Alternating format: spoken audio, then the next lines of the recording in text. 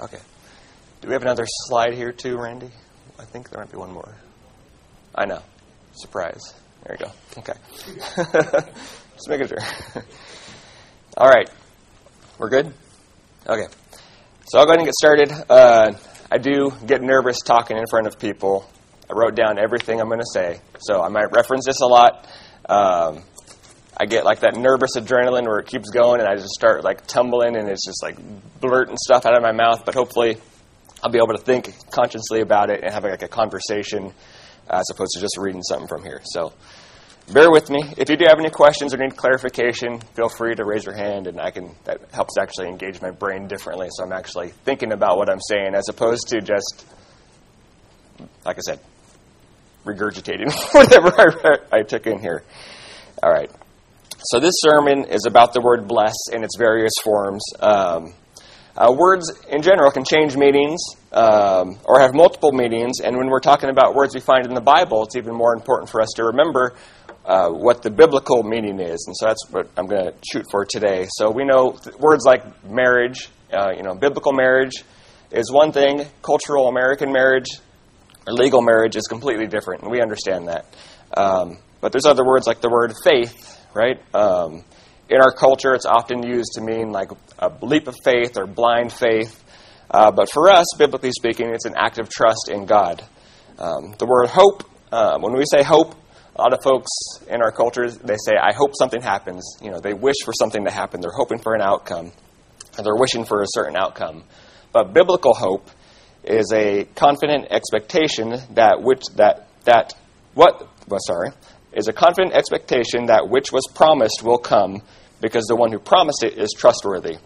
So we have, hope in the resurrection because God promised it's going to come. We know it's going to come, and we're looking forward to that. So that brings me to the word bless in its various forms. It's a word, for a long time, I strictly associated with the Bible and religious context, right? But I started hearing it in other ways where I was unsure of the intent of the speaker. So let me give you a few examples of how, I've heard that kind of brought me to this point where I was trying to look into it some more. So someone may say, God blessed us with a child. Now, I really wouldn't think twice about that one. God created us. He created life. Children are a good thing. And so that made sense to me. And the one that sounds similar is maybe God blessed us with a new car, right? So this made me pause a little bit thinking, okay, it sounds like the previous one, but it's a little different. Though a new car is something good, right? We need cars. We need to be able to get around to do our jobs, to do our grocery shopping, that kind of stuff. And it's not wrong and to be humble and be thankful for something good. So it's like, okay, well, that makes sense, right? And then another one that we've probably heard recently is I feel blessed today. So that was interesting because it's kind of like, well, what does that mean? When you process through it, I guess you're saying you feel good about today, or maybe the Lord has done something good for you, or you're recognizing that God is involved in your life and you feel good about it, right? But that started to make me, hearing it in those contexts, I wasn't quite sure what the word meant, depending on the speaker or the context of it. And then, of course, there's folks who are not religious. So I have, coworkers who say that they are blessed to have the jobs they have. Now, when they're saying it, they're just saying, oh, we're fortunate. We're lucky to have these jobs. But if we said it to each other, we're saying, oh, I'm very blessed to have the job I have. We know that we're thanking God for it in that context. And then finally, the one where I decided, okay, I don't know what this word means anymore, was #blessed, right? Because you'd see that in social media. You're not sure who it's coming from, what they're saying, and they may or may not be religious. And so that's when I started looking into it. And I give these examples only to say that the word, how I became confused with how the word blessed was used. Like we touched on earlier, words constantly change. They take on new meanings, depending on the speaker and the context. Just words mean different things, and that's okay. But I wanted to understand when I read the Bible what the word blessed meant in the context of the Bible. So that's what led me to this and got me into this word study. Okay, so at this point in my head, the word blessed was sort of a tangled mess, and I kind of had to unravel it. So what I started with was using Bible dictionaries, lexicons,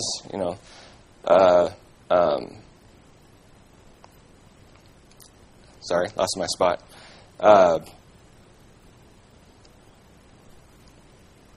Lexicons, concordances, to find the way it was used and definitions.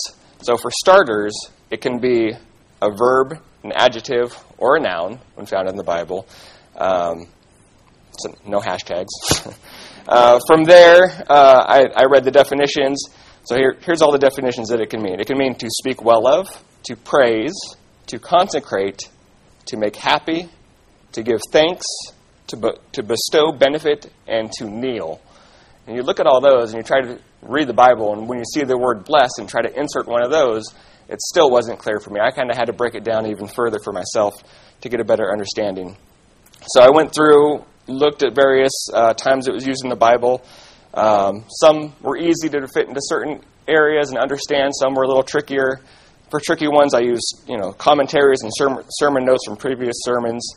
And the result of what I came up with, at least helped me understand it a little better, were 5 categories. And actually, on the bulletin, that's the slide we went to, or in the PowerPoint, there's the first 5 categories there are the categories that I sort of bucketed these into. So God blesses anything. When people bless God, people bless people bless things, and then the happy category.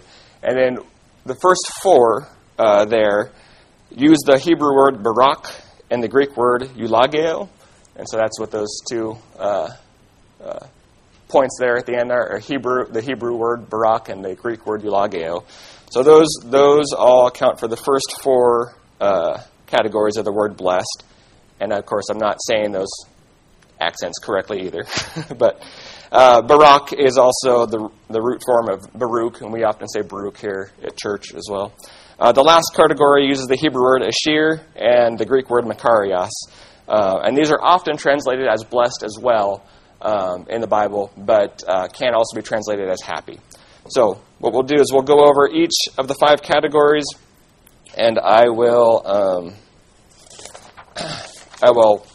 give some scripture examples to kind of help us break down and understand the word bless in its various forms. So for the first one, God blesses anything. The simplest definition of this in this category is when God blesses something, it's to say that God provided a benefit for, or God did something good for, and also, to a certain extent, or God consecrated or set it apart. And those are all part of the definitions I gave earlier as well. So when God blesses something, He provides a benefit, He does something good for it, or He consecrates it. So if you turn to Genesis 1:22, I don't know why I'm turning there. I actually wrote down all the scriptures here. Dr. Stokes has this good ability to be able to, say a scripture reference, turn to it, and talk at the same time. I tried it in practice. It didn't work. So Genesis 1:22. God blessed the animals, saying, "Be fruitful and multiply, and fill the waters in the sea, and let the birds multiply on the earth." Oftentimes, or many times what you'll see is you'll see the word blessed, and then you'll see something else. So in this case, blessed and be fruitful and multiply. So in the sense that God provided a benefit to the animals, the ability to reproduce, and then told them to be fruitful and multiply, and it gives you that sense of God providing a benefit or doing something good. If you turn to Genesis 2:3, and I tried to put these in order, just sort of one chapter after the other, to make it easy to turn to. And also I tried to use examples we were used to so that you would understand the context of it without me having to read the whole chapter. But Genesis 2:3, in short, let's see. Then God blessed the 7th day and sanctified it, because in it He rested from all His work which He had created and made. So that same sense of consecration that I had talked about earlier, and it shows that context also in the Scripture. God blessed the Sabbath day and made it holy. So He blessed it by setting it apart and making it holy. So these are 2 examples of God just doing something unconditionally. We also know that there are conditional blessings. If someone does this, then God will do that. And we're very familiar with this. If you turn to Deuteronomy 11:26 through 28. So Deuteronomy 11, talking about here, in verse 26 through 28, "See, I am placing before you today a blessing and a curse. The blessing, if you listen to the commandments of the Lord your God, and the curse, if you do not listen to the commandments of the Lord your God." So here we have the conditional blessing. If you do what God says, you will be blessed. And if you don't do it, you will be cursed. And so we're familiar with this one. The Abrahamic and Mosaic covenant, if they follow God's laws, they'll go into the land, they'll be profitable, their enemies will be defeated. If they don't follow it, their enemies will come in, kick them out, and they'll be in diaspora. Go ahead and turn to Deuteronomy 16, verse 16 through 17. Another one we're familiar with. "3 times a year, all your males shall appear before the Lord your God at the place which he chooses, at the feast of unleavened bread, at the feast of weeks, at the feast of booths. And they are not to appear before the Lord empty-handed. Everyone shall give as he is able, in accordance with the blessing of the Lord your God which he has given you." So the blessing which God has given you. In this context, there's material things that God has given based off of what God has given them. So I think what's important for us to remember here is that all we have comes from God, not just the material things, but our skills and abilities, our ability to earn money, the country we're born into, the time period we're born into. All these things are given to us, and so we need to stay humble, and if we are humble, we're giving thanks to God for the things he's given us. So let me go to 1 Chronicles 4, 9 through 10. This is one more example. This one's a little trickier. One of the ones I ran across. Because what I did when I was preparing the sermon as well is I went through and looked up the word bless in all its forms and tried to see, the different contexts to fit into. And some categories are trickier than others. And so again, this is God blessing anything. But in 1 Chronicles 4, 9 through 10, the context of this is talking about the descendants of Judah. So Jabez was more honorable than his brothers, and his mother named him Jabez, saying, "Because I gave birth to him in pain." Now Jabez called on the God of Israel, saying, "Oh, that you would greatly bless me and extend my border, and that your hand might be with me, and that you would keep me from harm so that it would not hurt me." And God brought about what he requested. So this one is interesting because at first read, it seems like Jabez is asking for wealth. He's asking for material things, and then God gave it to him. When I was going through some of this stuff with Dr. Stokes, he said there was a little doctrine, little booklet that came out called The Prayer of Jabez. It was sort of like a prosperity sort of doctrine where if you prayed in a certain formula, God would give you what you want. But when you look at verse 9, it says Jabez was honorable, right? Jabez was a descendant of Judah, and the commentators agree that Jabez was likely undertaking the taking of the promised land. So an honorable man is doing what God had commanded. God had already promised, if you follow his laws and do what he says, you can go into the land and you'll take it. And so Jabez, being honorable, is doing what God says. He's really just asking for God to reaffirming God's promise, saying, "Hey, God, you said if we do this, you'll do this," and Jabez is doing that. So that was one of the interesting ones that came across. Saying it another way, the blessings from God that we can expect are found in His Word. So if you're looking for God's blessings, you can find, and you're not sure if it's a blessing from God or not, you can look to His Word and see, did God promise this? Yes. If He did, then you can be confident it's a blessing from God. To finish out this category, I'll read 2 verses that you're all familiar with, so you don't have to turn there. And this is more of a catch-all.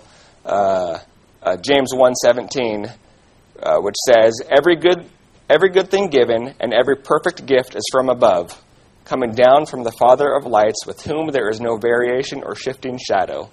So in the sense that when God does something good, or when God blesses us, he's doing something good for us, right? And every good thing comes from him. So we do this a lot during our testimonies. We acknowledge God and say that, hey, this good thing happened to me. We're giving credit to God and saying that God blessed us with those things because those are good things. So that's sort of your catch-all that we do often do in our testimonies. And then I just want to follow up with 1 Corinthians 4:7, another one you've heard before. For who considers you as superior? What do you have that you did not receive? And if you did receive it, why do you boast as if you had not received it? So, in the sense that every good thing comes from God, not only our skills and abilities, but every other thing we have, he wants us to be good stewards of those things. But ultimately, they come from God, and we must remain humble about it and not boast about it. We often do this by giving credit to God, like we do during our times of praise, testimonies of praise during the service, which I think is very appropriate. Okay, so that was the first category. It was a little bit of a longer one, but that was God blesses anything. So now let's look at the next one, where people bless God. And again, these are still use that same Hebrew and Greek word, barak and eulogio. So when people bless God, now when you think about the previous category, you think, okay, well, if God is doing those things, and that's what bless means, what can I do in that same way that would bless God as well? Obvious answer is nothing, right? So this takes on a different form of the word bless. So when a human blesses God, we do this as an act of adoration or an act of praise. Go ahead and turn to Genesis 24:48. We're familiar with the story, and this is the context of the story, of Abraham sending his servant to find a son for his wife. So it happens when you get nervous, I guess. Sending his servant to find a wife for his son Isaac. At least I caught it.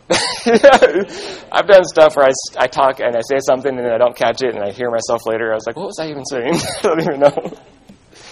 All right. So his servant found Rebekah. And in Genesis 24:48 it says, "And I bowed low and worshipped the Lord and blessed the Lord, the God of my master Abraham, who guided me in the right way to take the daughter of my master's brother for his son." So a lot of times we see, again, the context of the word bless in the scripture, in the verse that it comes up in. We see the two definitions sort of match up. So they bowed low, worship, and bless the Lord. So he is praising God, as we know in this section. So that is, when people bless God, he praises them. Then I had asked Jeff to throw in a couple songs that use the word bless in them as well. So we sang this one earlier, Psalm 103:1. "Bless the Lord, my soul, and all that is within me, bless his holy name." So again, that's us praising God, and that's how we bless God, by giving him praise, worship, and adoration. Okay, so that one's a little shorter. Category 3, people bless people. So we had, God blesses anything by doing something good for them, or in a sense consecrating or bestowing some sort of benefit. People bless God by worshiping him and adoring him. And now when people bless people, so this can be done in two ways. A person can do something good for another person. So in that sense, where kind of the shadow of what God does, we can also do, right? It also can mean, and we'll see examples of this, a person can express a wish of something good for another person. Now, I purposely use the word wish as opposed to hope, right? As we talked about earlier, those definitions mean something different depending on the Bible or your cultural definition. So a person can express a wish of something good. Turn to Joshua 15. In Joshua 15, it's talking about the territory of Judah. And in Joshua 15, verse 19, it says, "Then she said, 'Give me a blessing. Since you have given me the land of Negev, give me the springs of water also.' So he gave her the upper springs and the lower springs. So she said, 'Give me a blessing.' And again, the context is right there in the scripture. 'Since you have given me the land of Negev, give me also the springs of water.' And He gave it to her. So in this fashion, we see that something good was given as a blessing. Some lands, some springs were given as a blessing. It could also mean an expression of a wish of something good. We hear this version quite often. In fact, we say it to each other every week at the end of service. The Lord bless thee, the Aaronic blessing. So we are wishing something. We're often asking God or wishing that God would do something good for another person. Let's go ahead and go back to Genesis 24. Back to that same story of Abraham's servant. When Abraham's servant found Rebekah, Rebekah agreed to go back with him, and Rebekah's relatives blessed her with these words found in Genesis 24, verse 60. And they blessed Rebekah, and said to her, "May you, our sister, become thousands of 10,000s, and may your descendants possess the gate of those who hate them." Now, obviously, they have no power to do any of that, right? But they're wishing that on her. They're hoping for, I did it. I said the word. I was trying not to say that word. They're wishing for her to have something good, right? To have a fruitful life. And there's a few more that fall into this category as well of people blessing people. I'll read them quickly, just so you don't have to turn there. But Luke 6, 27 through 28. "But I say to you who hear, love your enemies, do good to those who hate you, bless those who curse you, pray for those who are abusive to you." Romans 12:14, "Bless those who persecute you, bless and do not curse." So either do good for them or wish them well. If they're persecuting you, don't say, "I hope you burn in hell," right? You wish them well instead. 1 Corinthians 4:12, "When we are verbally abused, we bless. When we are persecuted, we endure it." Now, these words of blessing that we say to each other, they're not magic words, but at times it seems like there are. And I wanted to go through a couple of those examples to kind of show you, because, when you're first learning the Word and you're first reading it, when I was a kid, I would read some of these things and be confused about what was being done here. So again, we're still in the people bless people category. This is, turn to, Genesis 27. And again, I tried to use things you're familiar with, so I wouldn't have to go too much into the context of them. But Genesis 27, verse 28 through 29, this is the context of Isaac blessing his sons, and this is where Rebekah and Jacob got together and decided to deceive Isaac, and they put on Esau's clothes so that Jacob would smell like Esau. They put skins of goat on his arms so he'd be hairy like Esau, and they even prepared a meal because Isaac had asked Esau to prepare him a meal. Then, after Isaac was, fooled at that point, he gave the blessing to Jacob. In Genesis 27, verse 28 through 29, here is what Isaac said. "Now may God give you of the dew of heaven, and the fatness of the earth, and an abundance of grain and new wine. May people serve you, and nations bow down to you. Be masters of your brother, and may your sons bow down. And may your mother's sons bow down to you. Cursed be those who curse you, and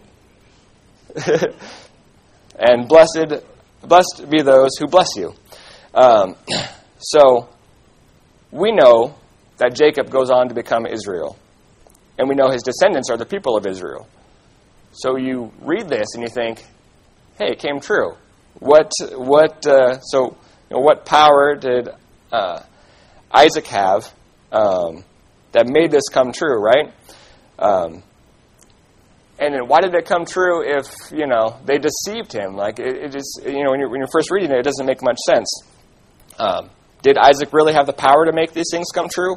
Not at all. If we flip back a couple chapters, when Jacob and Esau were still in their mother's womb, in Genesis 25:23, so when they were still in their mother's womb, God said this to Rebekah.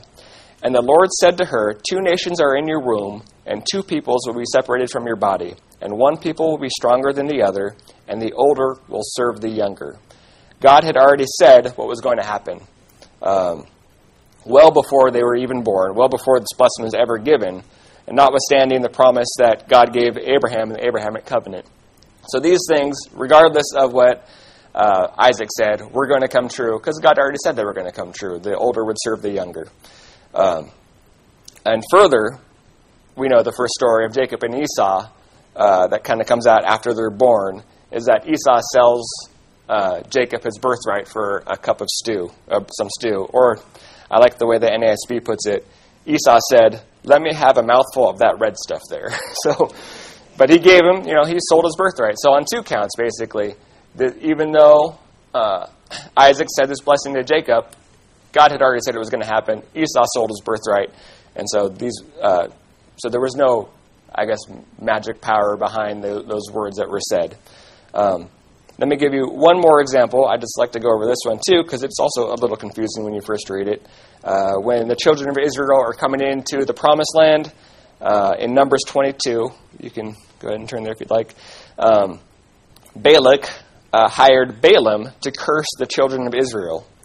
So who is Balaam that he has this apparent power to bless or curse people?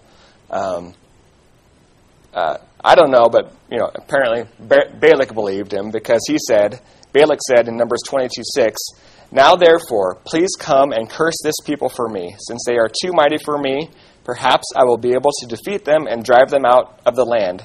For I know he whom you bless is blessed, and he whom you cursed is cursed."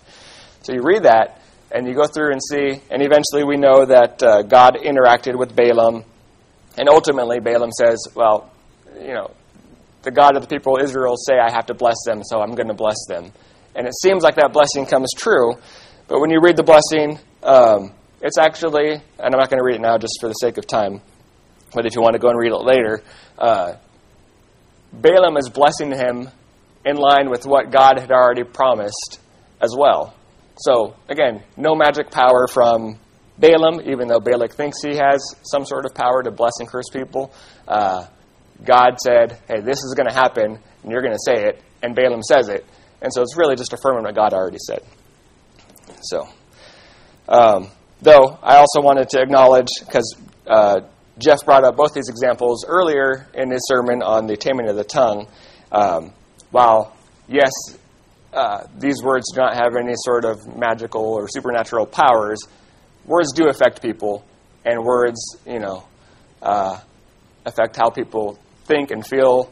Esau obviously was very distraught that the blessing went to his brother and not to him. And so, while there's no magical power, there's still a power behind them in the words you say to each other. Okay. That was people bless people. So God blesses anything by doing good or consecrating or bestowing some sort of benefit. People bless God by adoring Him and worshiping Him. People bless people by doing good or wishing something good for them. And now we go on to the fourth one, and the last one, with these two words, barak and eulogio. People bless things.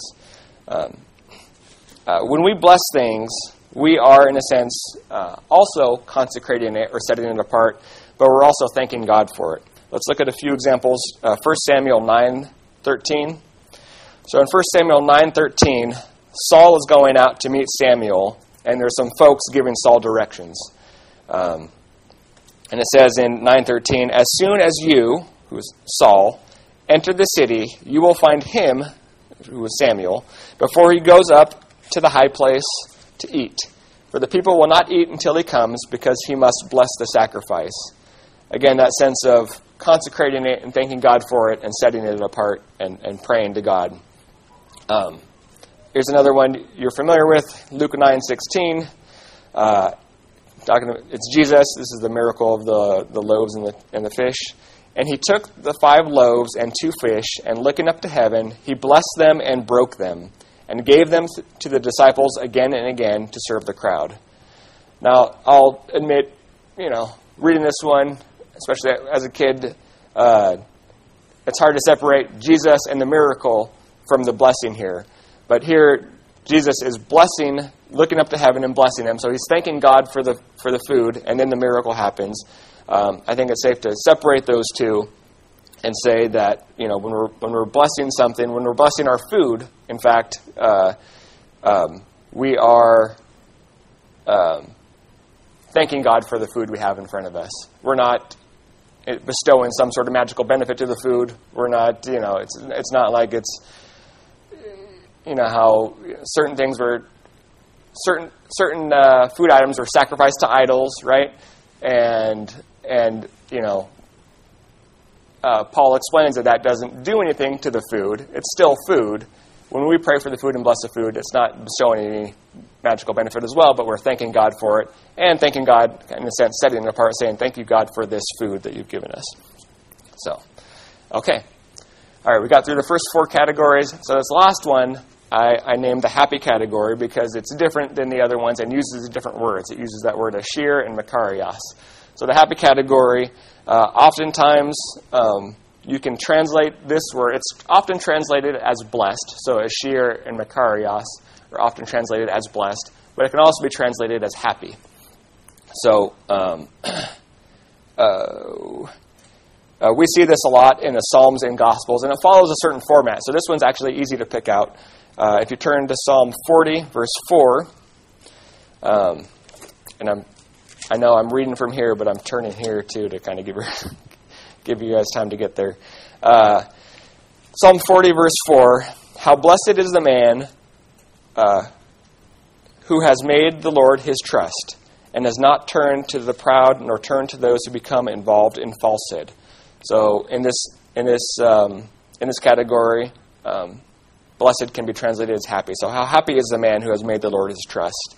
Psalm 94:12 says, blessed is the man whom you discipline, Lord, and whom you teach from your law. So, again, happy is the man whom you discipline. So we should be happy when the Lord disciplines with us. I think of, when Trevor talks to the kids and says, when someone corrects you, you tell them thank you because they're doing something good for you. And so be happy when the Lord corrects you, because that means you're his child, right? If he doesn't correct you, then you might be worried. Here's another one I used actually myself out of context quite a bit. Psalm 127:5. So, blessed is the man whose quiver is full of them, and them being children. There's more to that section there, but I thought it was one we were familiar enough with. I didn't need to go into full context of it. So, blessed is the man. This one is also the word ashir. So it actually can translate as happy. Happy is the man whose quiver is full of them. So them being children. So when you have children, that's a good thing, and you can be happy about it. And then, of course, Sermon on the Mount. Those are all ones we are familiar with as well. Blessed are the poor in spirit, for theirs is the kingdom of heaven. Blessed are those who mourn, for they will be comforted. Blessed are the gentle, for they will inherit the earth. All of these, if you it's hard to know which one it means without actually seeing the Hebrew or Greek word, but they all kind of follow this format. Blessed is the man, blessed is the man, blessed are the poor in spirit, blessed are those who mourn. So in that format, if you just change the word to happy, that's sort of like the shortcut, I guess, to understand the context of it and what the word blessed means in that verse. One thing I really like about this category is that God has given us a way to set our expectations for when we should be happy or pleased with something. Our culture often tries to tell us to seek happiness. That's kind of like the goal of everyone every single day. They're just trying to be happy, right? Media tells us what we need to be happy. Advertising says, buy this product and you'll be happy. Do this, you'll be happy. But those are all fleeting and temporal things. God tells us what we should truly be happy with, and his list comes from an eternal perspective and not the temporal perspective we often see. So, in summary, God, going through the 5 different categories, God blesses by doing something good or providing a benefit. And, as a side note, we can seek the blessings he has promised by doing what he commands in his word. We can bless God with our praise and worship. We can bless each other by doing something good we can bless each other by doing something good for each other, or we can express a wish of something good to happen to another person. And then when we bless things, we are setting those things apart and thanking God for them. And then finally, we can look to God's Word to set our expectations of happiness and see what He's said about being happy, or what we should be happy with. So that's it. Let's pray. Heavenly Father, we thank you for your Word, which provides us